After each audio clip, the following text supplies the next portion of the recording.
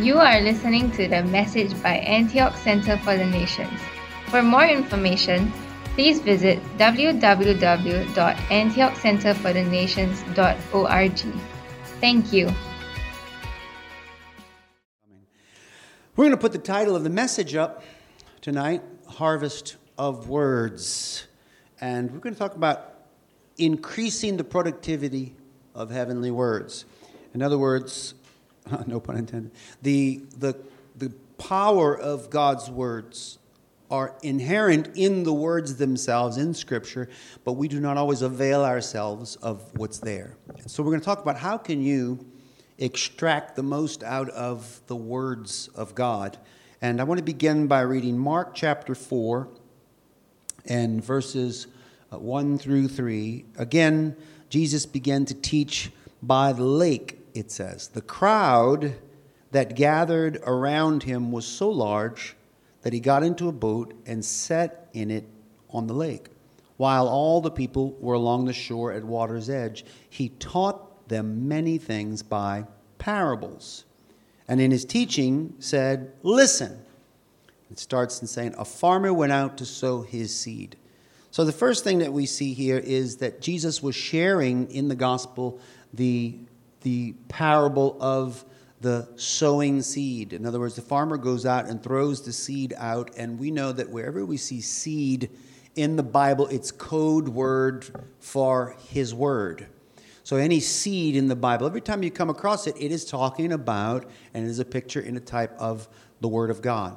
In fact, you know, the Old Testament is kind of a school teacher of patterns and illustrations. It illustrates New Testament truths.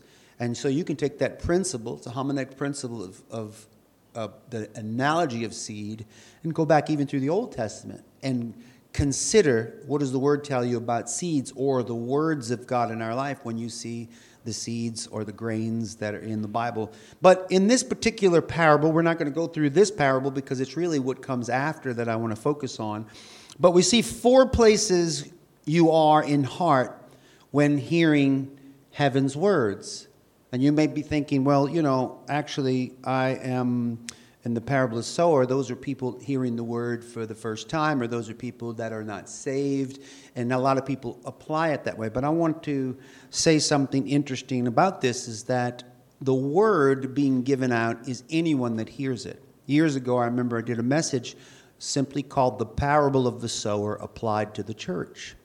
Because in the church house or in gatherings where we come together, there are many different levels, different perceptions or ideas, and we have to seriously consider about where our heart is when we even hear a message like this message or the messages I preach. And there are 4 categories in that. We're just reviewing them before we go on because it's foundation. Along the path, we know the birds eat it when it falls there. Rocky places, scorched by the sun because it does not have root. It does not have enough time to go deep, which means the word must have time to take root. Among thorns, we see seed falls, choked out by the thorns, which means that the word has to take preeminence. You cannot share it with other schools of knowledge. It must sit above it. It must be the discerner of all other knowledge. And so a lot of people in these first 3 negative categories, if you would, along the path, means that you're not paying much attention and the word does no entering at all. It just kind of bounces off your face. Sometimes I've seen that when I'm preaching. It looks like the words are just like I'm pelting them with seeds and they're not going in. Other people, and then Jesus says in this context, he who has ears to hear. People have ears sometimes, but the first path are people that they're oblivious. The only thing they're worried about is who's going to win the Super Bowl in the NFL, or what's going on in another place, or what's for dinner after the service, or those are people on the path. Even though you're in the church, you're really not going to get much out of what's happening because you are distracted. So it requires focus, but the rocky places, scorched by the sun without roots, is someone who, yes, takes it, but they do not meditate enough or long enough for it to send its roots down into the heart. So you forget it. In fact, I could often take people that hear a message that I preach and next week ask them, oh, remember the message that I preached? And they have no clue. They were here. They sat there for an hour or more, but they may not even remember what was said. Well, maybe it's because they did not afterward take the time to allow that seed to germinate, split open, and start sending roots into their heart. That requires some action on our part, and that's the context of our message in a little while. The third place, among thorns, that means that, as I said, you receive knowledge from heaven and you put it next to knowledge from earth or knowledge from self, and you let them be equal partners. But really, it is unequally yoked. It is not the way it's supposed to be. The Word of God should stand above. There are people who study the Word and make it subject to psychoanalytical thought. So above the Word in a higher position is their education, their understanding. Maybe their IQ is high, so they're a very reasoning person. You have to be careful with that. You have to let God's Word take the position of preeminence. It has to be in the highest place. Otherwise, it's like these thorns that grow up. That other knowledge, that contrary knowledge, the things that contradict what you read in the Bible, those things will choke the life out of what you're supposed to receive. And Jesus, when he taught, in fact, the Pharisees were good at providing thorns. They would say things contrary and dissuade the people from listening to his preachings. Even the Sermon on the Mount and other places, they were able to bring people away by their contrary words. So we be careful. But of course, on good soil produces a crop. That means that it multiplies itself. And so Jesus says, after he says it, whoever has ears to hear, let them hear. And this is a repeated phrase throughout the Bible. There's many places that Jesus says it, but it is always connected to a time that he is preaching. In this particular case, of course, he's in the boat. He's out on the water. He has this group of people on the beach. They're all listening. And he's saying, you know what? What's going on right here? It's just like I'm throwing seed out there. And some of you guys are on the path. And some of you guys are in the rocks. Some of you are in the thorns. But some of you have good soil. Now, if it were equal portions, then we'd know that that's 25% of us are good soil hearers. And I'm not saying that you will always be that. I know I, for one, at different times have different levels of distractions in my life. But if I go to a church service, I focus. I want to know that. And I want to talk a little bit about how to make sure you are getting the most out of heavenly words so there can be a harvest of words. So Jesus finishes this parable of the sower as a description of the effectiveness of heaven's words in the lives of people listening. And he goes on speaking about how to make it more effective. All of those at the place where Jesus spoke of the parable were following him. They were hungry, just like we are. It's like the church today, as I'm saying. We are all hungry. We wouldn't be here if not. We want to hear it. And if you're not, well, then you're kind of wasting everybody's time. If you go to church just because I want to go to church so I can feel better, then you have the cart before the horse, and things are out of order. You have to come knowing that you're here to be reshaped, remolded by the Word of God, to be touched by the presence of God to help you do that, because he's the one that opens our minds to the Scriptures. So we come together with that ideal, and we find that different people in a given church meeting where God's Word is being shared have different levels of response, and therefore different levels of fruitfulness or success yielded out of those words. And the parable tells us about these levels, but it's with the expectation that we'll work on becoming better. How many of you want to be a better hearer of the Word?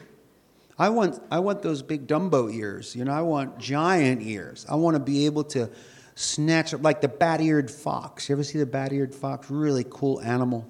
Has these massive ears. It can hear mosquitoes a mile away. It's a big. I want spiritual ears like that. And in this message, I want to share with you from the following scriptures in this chapter 7 things you have to do to increase the productivity of heaven's words in your life. So these are 7 things that you need to do. What I need to do, what you need to do, what I have learned to do through the years. And so here in Mark chapter 4, in verse 21, we begin with the first one. Number 1, you have to bring it out into the open. He said to them, "Do you bring in a lamp to put it under a bowl or a bed? Instead, don't you put it on its stand? And just think about that practically. When they had a lamp, it was actually a fire on a lamp with fuel, which was oil, through a wick. And they lit it and it burned. Now, that light source would be no different than these lights shining on me right now. Would these lights be effective at all if we lock them in the bathroom? Or if I put them behind that curtain? No. They are in a position specifically to do what? To put light on me, to illuminate. That's their job. It's the same in this analogy, what he's saying about when the word comes into us, and he's explaining this. He says, look, you receive the word, it's the seed, it goes in, some path, rocks, thorns, but good soil. You have to understand, you have to have ears to hear. By the way, thinking about this, when you have light, so he's immediately assuming we get that the lamp or the light is the word given. Because his word is life and light. It's a lamp to our feet, a light to our path, it says, right? So he gives it to us, and he's expecting we understand that we do not put that, we do not hide it away.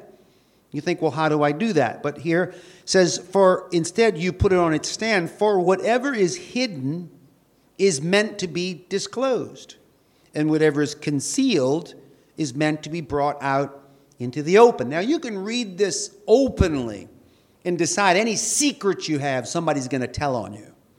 But you have to read it in context. It is talking about Scripture. It is talking about the preached Word of God. So it means that whatever is hidden, encrypted, or embedded in Scripture, its entire purpose is that it be disclosed to you. The entire purpose of these passages that we read and don't quite understand is so that the concealed truths in them will come out. That's why we call it revelation, because it means to uncover. If you uncover it, the word, revelation, we call the book of Revelation of John, was an opening, apocalypto, an opening so that you could see things that were going to happen in the future. And that's what was revealed. Well, in our life, we get revelation from the Word, and that is exactly our objective. Our goal should always be to receive not just words and Bible, but to find what is concealed in it. So every time we read a passage, we have to think of it as a crossword puzzle. We have to think of it as a Rubik's Cube. We have to think of it as a jigsaw puzzle that we have to work on if we really want to maximize its potential. Otherwise, it will come and go in one ear and out the other. Now, of course, I believe that is so powerful, even if you are not really focusing on it, it's still having an effect. But how much more? You can unleash the authority and the power of His Word when you do what Jesus is trying to teach us here. And the first thing is you have to bring it out in the open. And that's what He says. It's meant to be brought out into the open. Well, you say, well, how do I do that? So whatever we conceal or hide in our hearts will be rendered fruitless, just like the light of a lamp. So if we do hide it inside, how would you do that? Well, when you go to church, you hear the message and you think, you walk away and you don't think about it anymore. You stick it in your heart. You may think about it. It may be in your heart, but how can you bring it out? How can you do that? Well, you can bring it out by speaking about it. You say, well, we're all here. We hear. The question is, what do you do with the words you hear? And whatever we hear, so the number one reason why heaven's words become useless is that we tuck it away inside. We take it and we say, well, that's good. I'm gonna hold on to that. His words were meant to be brought out into the open. Now, of course, Satan knows all about the power of the word. Remember the temptations of Christ. When he tempted Jesus and offered him things, Jesus retorted every time successfully with what? With Scripture. He used the word in its power. Well, he was the word in the flesh, but he used it with such force and power the devil gave up, it says, and left and waited for a more opportune time. Really what he waited for was the permission of the Father to take him. And that's what finally came after the death, burial, and resurrection of Lazarus. The Father allowed. And it was interesting. I saw this morning. The Father enabled the Pharisees to crucify Jesus when he released the word of prophecy through Caiaphas that said, what don't you understand about this? Don't you know that one man should die for the whole nation? And he said that prophesying. Well, he prophesied in the Spirit, which meant the Father spoke it. That declaration, it says right after that, and immediately they clandestinely assembled to find a way to kill Jesus. Until that time, they couldn't touch him. But that was the moment that God spoke it through Caiaphas, who didn't really, I don't think he knew what was happening, but he spoke it, and the anointing was released for Jesus to be killed. It was interesting. So, I mean, these are things, just another example. You could read that scripture 1,000 times and maybe not see that. But it's obvious when you hear it explained. That's called a revelation. And I see that we go through scripture because I'm thinking about it. But really, my advantage over everyone else is I consistently and only keep my lamp on a lampstand. Say, how do you do that? Look at me. I'm standing in front of a group of people with a microphone and speakers. I'm speaking words into this thing so that you can hear them. So I'm constantly bringing the word out. And you say, well, we can't all be preachers like you. We can't all teach. Actually, you can. Maybe not in a church behind a pulpit, but you have each other. You have friends. It's good to have believing friends. It's good to have that moment where you can sit together and discuss and talk. And I've been doing a lot of thought about this because I have seen that Satan knows that the unfettered words of heaven are a destructive force against him. So if he can cause them to be locked up in your heart and you don't speak them, then he's at ease. But if you start speaking those words out, there will always be ramifications, repercussions that are negative, because Satan will rise because he is fearful that you're going to be free. You'll know the truth will set you free. To be set free by the truth that you know, it has to come out. It has to be brought out, has to be spoken. And the enemy really works overtime to try to intimidate you, in fact, into not bringing the revelation of God out, not bringing it into the open where people can hear it. So this is your interpretations and ideas about a given passage of Scripture. That if you really share it, the productivity in the kingdom will increase and you'll grow. So it's common for people to hide away from expressing that. And this morning I was talking to someone about why. Why is it, I have found, for instance, in this culture, in this nation, it is not very common for people to share their opinion about the word. It's not very common for people to openly, easily pray also. And so, therefore, they are a bit more intimidated. Why? Because it actually works against people. It's a cultural byproduct, but we need to find a way, as Singaporeans also, all Asians, the people who are more timid maybe in a culture about expressivity, there's a time that you need to be outspoken. And this is it, with the Bible, with the Word of God, because it's the only way it's going to be free to really impact and change you. So the expression of revelations and opinions about heaven's words are not a test. And that's what I was thinking about today, that sometimes if I ask you about what you think, let's say we go to America, right? Because I have my own arrogant culture to deal with. So Americans are real straightforward and almost as bad as Australians, but we're not that bad. At least they beat us in their forwardness. They are more gruff. I appreciate it. I don't have a problem with it. But Americans are straightforward. If you've worked with them or known them, and of course you know me, I'm going to speak my mind. And you may say, you're very outspoken. And yes, I am. I do speak, and sometimes it gets me into trouble. But as a result, I can share things I feel. And I have opinions. And that's what I always warn people. Don't ask my opinion if you don't want it, because I'm going to tell you my opinion. If you elicit the opinion, I'm going to tell you my opinion, and it might be contrary to what you want. So you might get offended. No, that's just conversation. But a lot of people will hold back because they don't want to be offensive. They don't want to share. But really what's amazing is you have perceptions of these words even that we're reading that I can't even touch. And when I do finally force someone, tell me what you think about this passage, and they speak it, I'm amazed at how much revelation is there. It's like, wow, that's really good. I didn't see it that way. Of course I didn't see it that way because it's a living word and it's alive different for you than it is for me. So what we do is we train ourselves sitting under pastors and teachers, and we hear that, but at the same time, we need to recognize some keys about bringing this out. So if you share your opinion about heaven's words, and sometimes I think, and my thought was, okay, here in Singapore, how do I help people walk past that? And one of the things that popped in my mind, and I think maybe it was God, was that here your culture is very built upon examinations and tests. The number one prayer request from anybody within a certain demographic of about 15 up until 20 is, pray for me, Pastor, I have exams. Pray for me, Pastor, that I get a good grade so that this happens. And sometimes I like the funny petition is when they ask me to pray for them after they've taken the exam.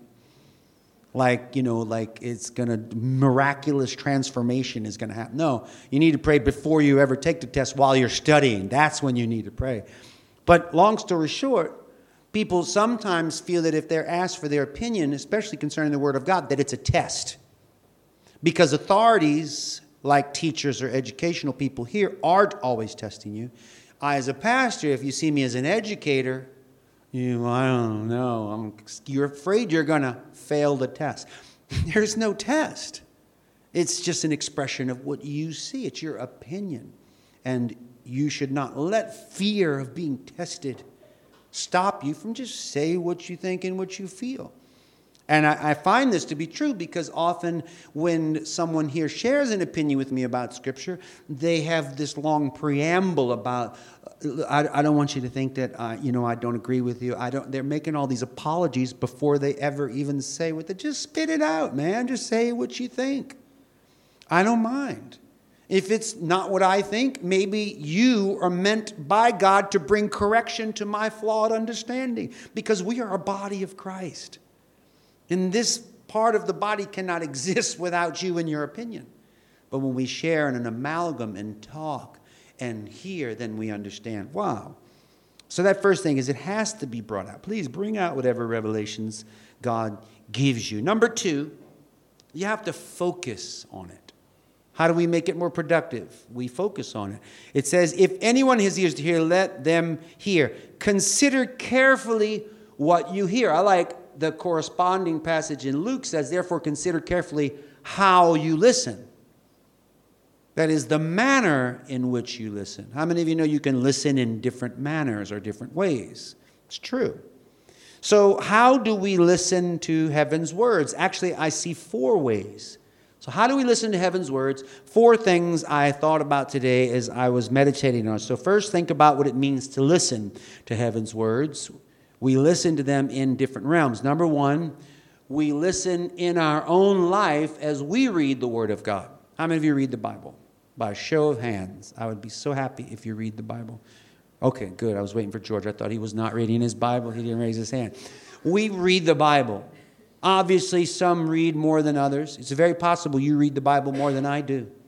I doubt it, but it's possible. This happens to be my living. This is what I do, my only purpose on earth. But we all have access to it. So anyway, we listen in our own life. We read the Bible. That is the seed being thrown at us in that moment. So each and every day, we should be reading and meditating on God's words. Because you can read the Bible on the path. Or you can read the Bible amongst the rocks. Or you can read the Bible in the thorns. That's my point. And I'll give you an example of reading the Bible in the path. All right, I only have 5 minutes. I'm going to miss the bus. And then go through the reading real quick and shut the Bible and run off. You didn't have time. Just rushed it. You're trying to get through this quota. Well, that's like reading it on the path. You're not going to get much out of that. It's better than nothing. Please don't say, well, then I'm not even going to read the Bible anymore. No, please, whatever, read it, but there is a better way to do it. But you hear this. There's no certain one plan, but I say plan. Everybody plan how to read your Bible in some way. If it's too much and you think, gosh, I can't read that much, well, just read a chapter a day. Read a verse a day if you have to, whatever it takes. And just think about it, hold it. Meditate on it. And everyone will have to find what works best for his or her life and heart. However, we all must find a plan. My goodness, what is that aroma? That's a cruel smell. That is, Caleb, I think she's going to beat what we fixed last week. Somebody I won't mention who said that. See, that's why we eat before we come to church, because this might happen. Or you could eat after it, whatever, but that smells good. Anyway, number 2. We listen by extension to the interpretations of heart inspired by the Spirit in our hearts and minds. In other words, the first one we saw is you just read the Bible. But here, I know it's a little complicated, but by extension, we listen while reading the Word because ideas come into our head. That's pure revelation. Your personal revelation. I'm not talking about you being in church. You read the Bible and you have that moment. How many of you read the Bible and there's that moment where you're like, I never saw that before. Something catches your eye.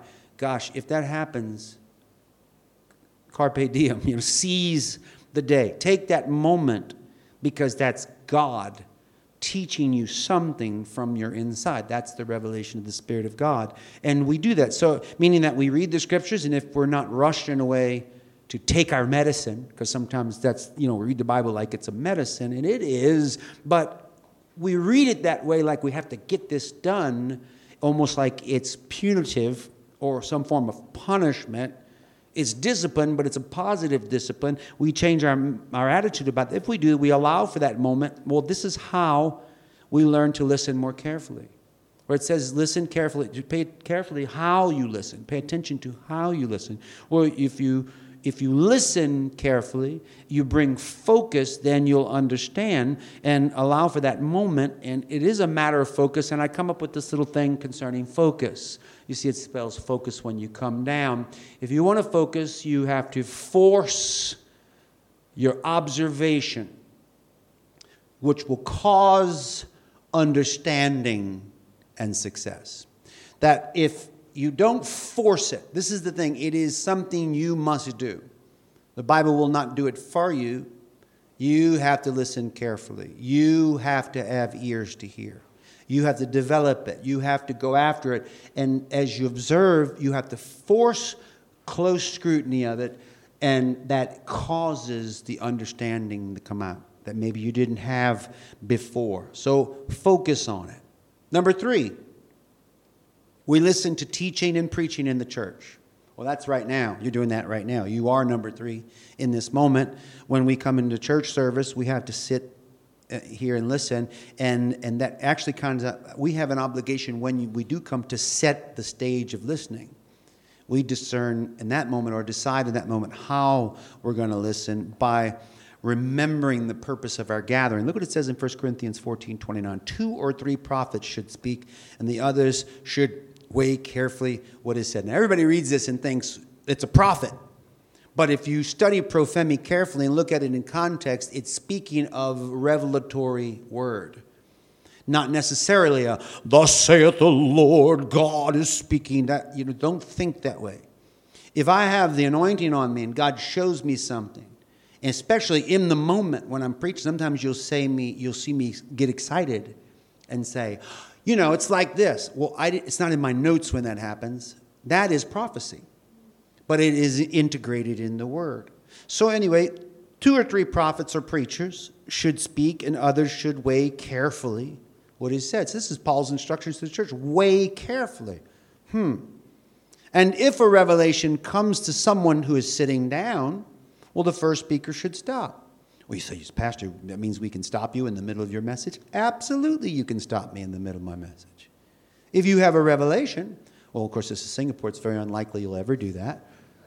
In America, they will.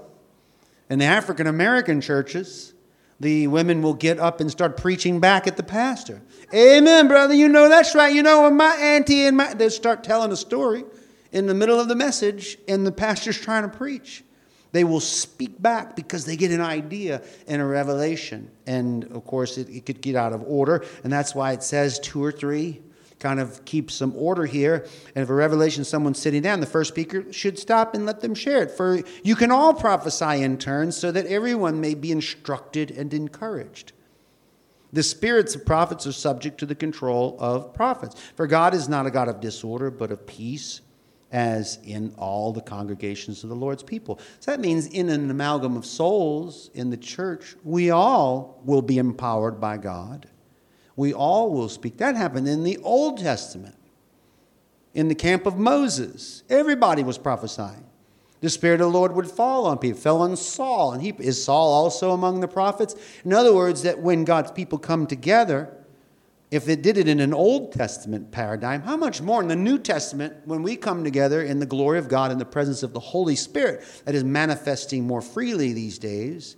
Wow, then we all will have that opportunity. As you're hearing, and that's what we see here, number 4. We listen by extension to the interpretations of heart inspired by the Spirit in our hearts and minds while we hear the preaching. The first time was we listen by extension to interpretations when we read the Bible. But now, while I'm preaching to you, you will hear something I say and your mind, directed by the Spirit, will go off on a tangent and you will absolutely lose track of what I'm preaching. How many of you ever had that happen? Because you start getting revelation. You start thinking about someone else. In other words, you go off in another realm. That's okay.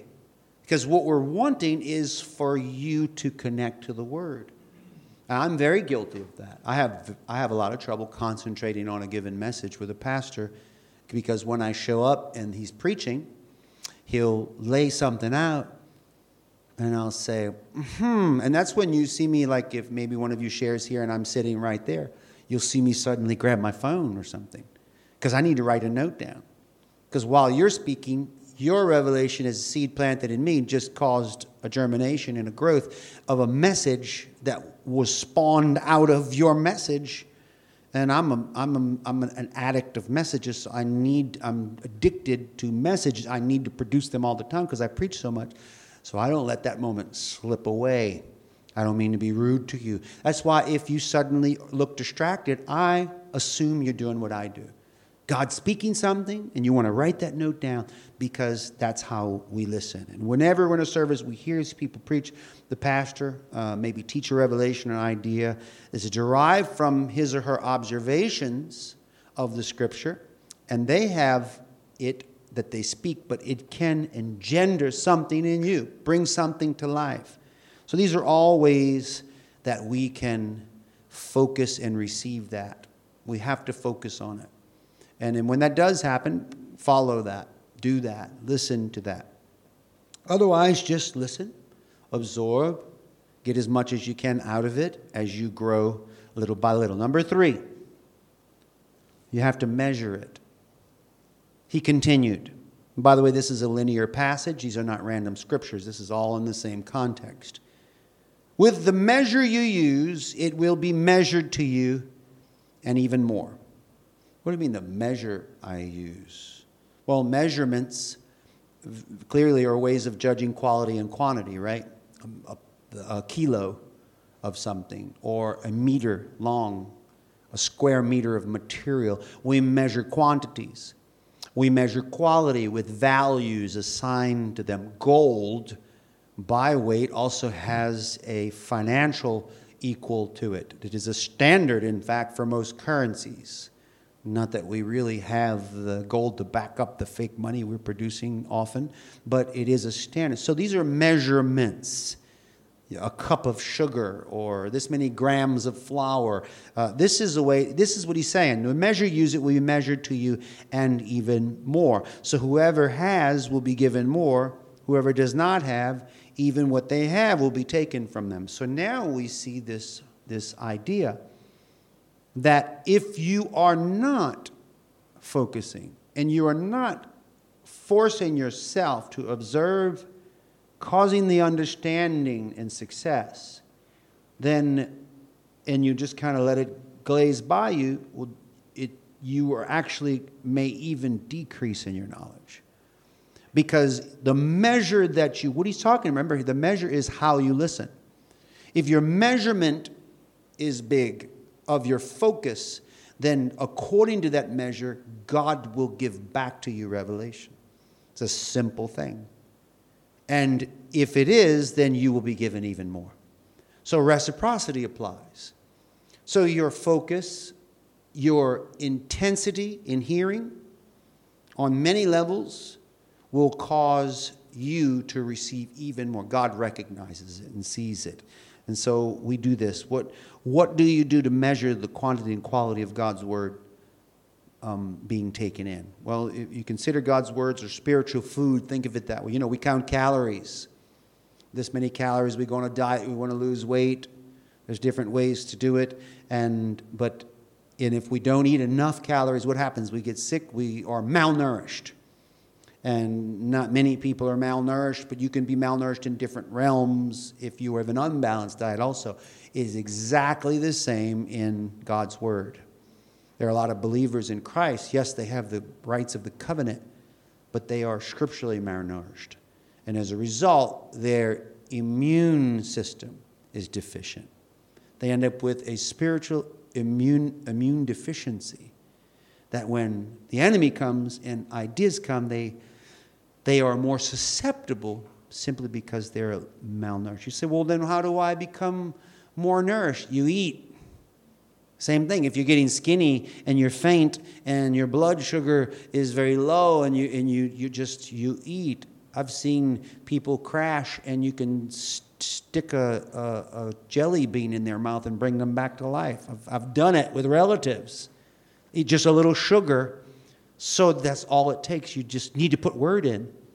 When your spirit is feeling that, you feel down. Why so downcast, O my soul? Put your trust in God. His word is alive. Just take it. I know I do that. Sometimes I feel like grubby spiritually, and I feel kind of empty.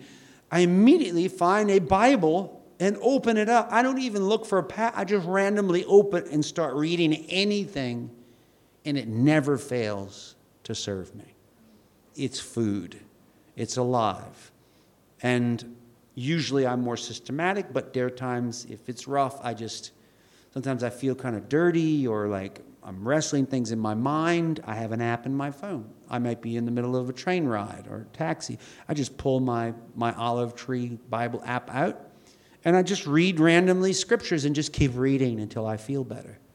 And sure enough, I feel better because usually, according to what we're seeing, I get a revelation. And I think, oh, wow, that can be a good message. So that's how we measure it. How do we multiply the effectiveness of heaven's words? These are questions that we're asking. How do you multiply it then? If more is given to you, well, once again, it's according to the measure. We do this by taking what we receive and making it plain to others around us. A multiplication, if the word is a seed and it's planted in you, and the goal is what? A harvest of 30, 60, and 100 times. How can you do that? It's really simple. I share a revelation with you. You take that revelation and you find someone and tell them about it. That's 1. Find someone else and tell them. That's 2. Share it at a Bible study. That's 15. You share it in a big church. It could be 100. It could be 50. You can get 5,000 at one time if you're in the right church. I've preached, this is the largest congregations I've been in, or 5,000 or 6,000 preaching. And you feel it coming out of you when you do that. Because that is how much of the multiplication is taking place. So you find anybody to share it with. If you look at it like the parable of the talents, just share it with 5 people. The talent you gave me, Lord, now I have 5 talents. And the Lord will be pleased and reward you accordingly. Well, what does it say about the 1 talent? Well, I hid it. And then what happened? Depart from me. I don't want you to have any part in my kingdom. That's where we don't want to run the risk of that. We always want to find someone. And we do this, we receive and making it plain to the others around. Number 4, still talking about this word that is seed. You have to scatter it. And you say, okay, you already said we need to take it out. We need to tell people, but the scattering is a different idea. He also said this is what the kingdom of God is like. A man scatters seed on the ground. Once again, we're just continuing in the passage. So to whom are we speaking his words? It's a good question. So make sure that you have a diversified audience. What if you have a friend that could care less about your revelations and doesn't want to hear you talk about it, and they're not even a believer? Well, you need to find another audience. And this is what scattering means. The seeds go everywhere, not just in one place. You say, well, you want me to stand out on a street corner and just yell to all the people? You can. Here in Singapore, you'll end up getting arrested, but go right ahead. Or at least they'll tell you stop doing that. But in any case, you can certainly do it in private audiences. You can do it in conversations. I do it all the time. I run into people constantly, and I share the revelations that I have because I'm wanting to multiply it. And so make sure that you have a diversified audience. And he scattered his seed. Some fell among the path, and the birds ate it up, it said in that passage.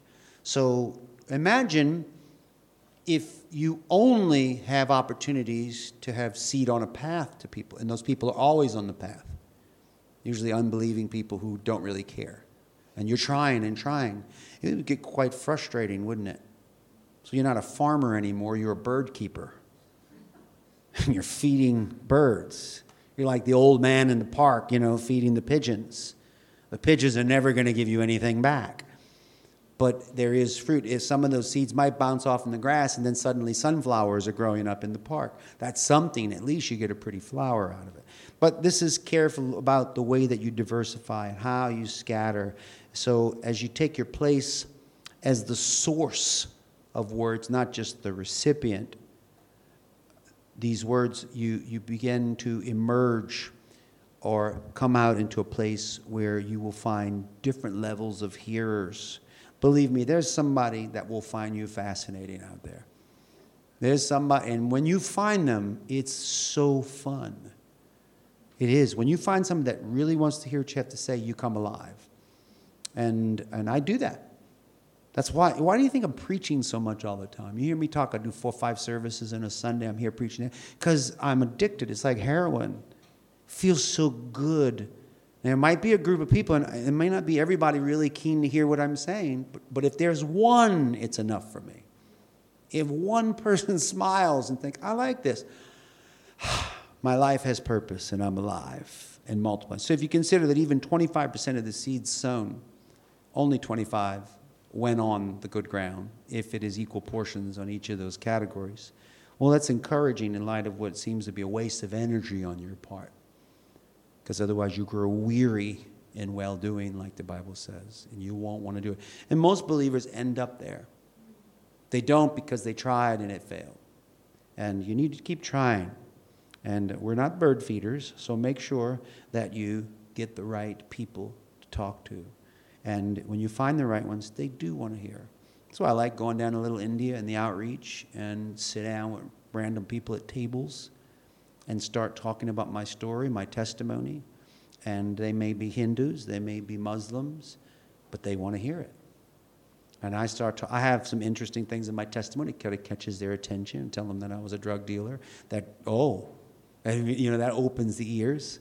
And I start talking about my past, and I tell it very, very theatrically, and about my experiences with Christ, and they want to hear it. Those are his words, my revelations going out. Number 5, we just have a couple more here.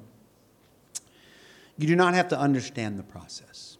In case right now you're thinking, Stephen, this message is like, whoop, I don't get this, I don't understand what you're talking about. It's all right, you don't need to.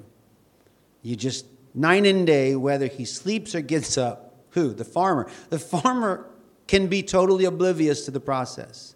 All he has to do is do it. You have to understand it. The seed sprouts and grows, though he does not know how. So years ago, I tried to understand the heart of man and the way that each one perceives the Word of God, but I never really got it. And I inadvertently judged them according to my standards. I thought people should hear the Bible the way I hear it, and that therefore they should grasp this or understand that. And that doesn't always work that way.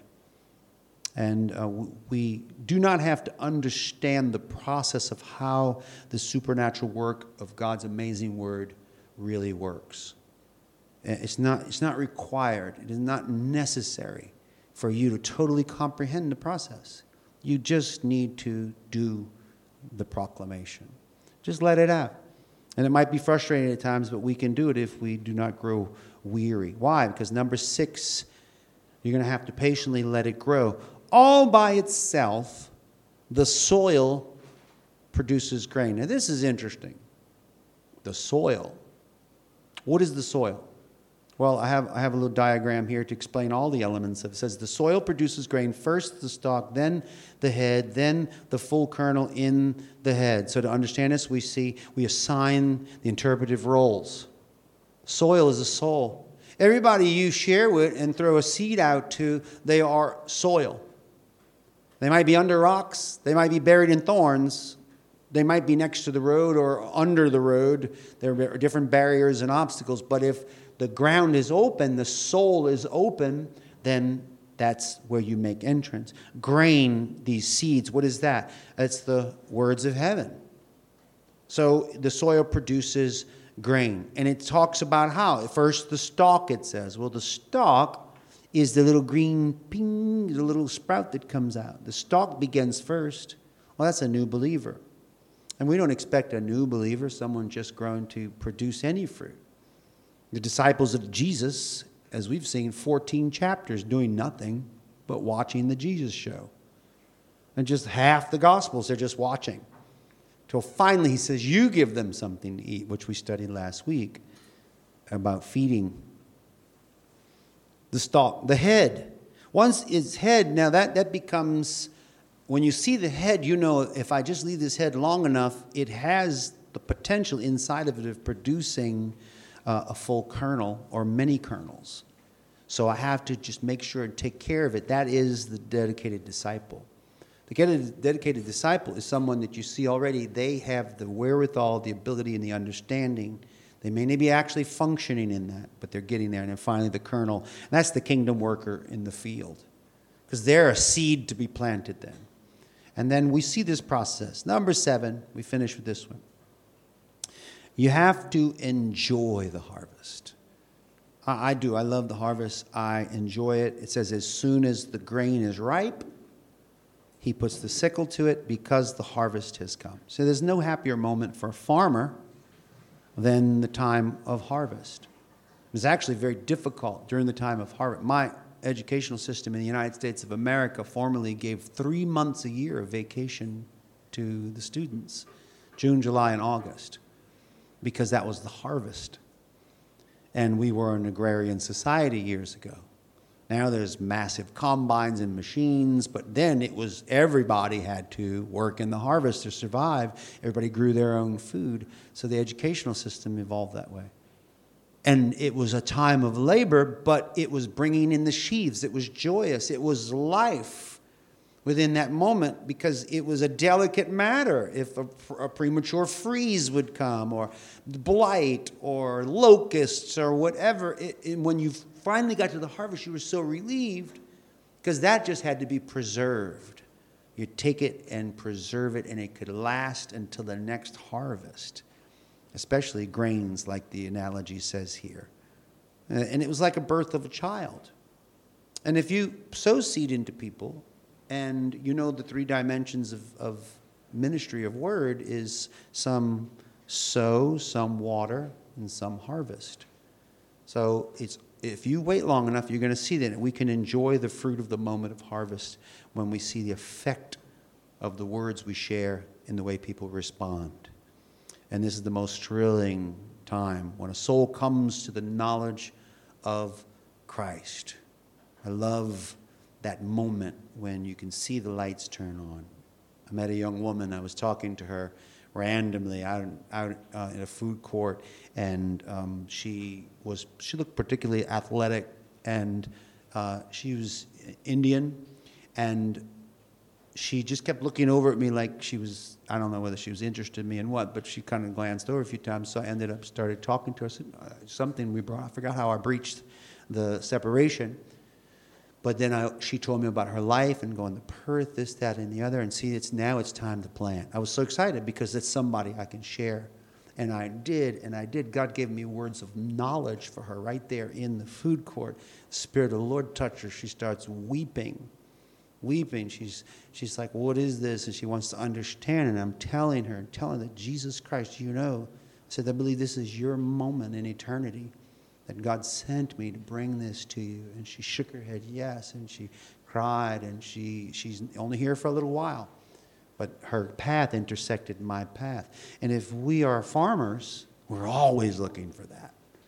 And if we're ready, That moment can come, and where someone else that doesn't have this mentality may not, I don't want to mess with this person that's looking at me. That's creepy. Why are they looking at me? You look away. But that's actually God trying to do something. And if we yield to it in the moment, anything can happen. It's amazing. And it's an exciting moment. You can enjoy the harvest. And it's the most thrilling moment to come. The knowledge of Christ comes to someone, because you know at that moment their names are getting written in the Lamb's Book of Life. It's powerful. Harvest of words, 7 things you have to do to increase the productivity of heaven's words in your life. These are the 7 things. You have to publish it, that is, bring it out in the open. You have to focus on it. That means it's up to you. By the way, these are things you do. These are things you do. You plant seeds, but when seeds are coming to you, you have to focus. You decide. You have to measure it. You are in control of the measurement. That's why it says the measure that you mete out. Not that is met for you or that is measured for you, but that you measure the capacity. You dictate the weight, the length, the height, and the depth of word existing in your life. And I say go for the gold. You have to scatter it. Make sure that you diversify your audience. You do not have to understand the process. It does not matter. I've known a lot of farmers, and I've met farmers who cannot read. They cannot write. They don't know the difference between their left and their right hand. I mean, I've met, these are like in villages in India, and they have huge harvests. They just know, stick it in the ground. That's it. Just stick it in the ground and keep the cows from tearing it out of there, and knock off the worms, and that's all. They just know. Just do these few things. They cannot break down the process of germination of a seed to you and talk about cellular or biological development of the plants, or they can't teach it in a university. They have no idea. They're oblivious to that. But it does not change their ability to have a harvest. And so anybody, some of the greatest evangelists I ever met are as dumb as a doorknob. I mean, they're no intellect whatsoever. I've met some really, nobody knows who I'm talking about, and I would never disclose names. But I've met some great evangelists. And on the outside, they seem like, wow. And when you meet them, you're like, how are they even doing this? Because you don't need to understand it. You just need to be obedient. You just need to take the word in your heart and let it out and do those things that we saw. Publish it, focus on it, measure it, scatter it. You don't need to understand, but you do need to patiently let it grow. Remember the principle of a farmer. A farmer may be in that place where he is planting the seeds and he has an expectation of a harvest, and it takes its time coming. You can be an impatient farmer. But most farmers understand. You plant the seeds. You're not there in the morning screaming at the field because you don't have a harvest. You know it's going to take time. Amen?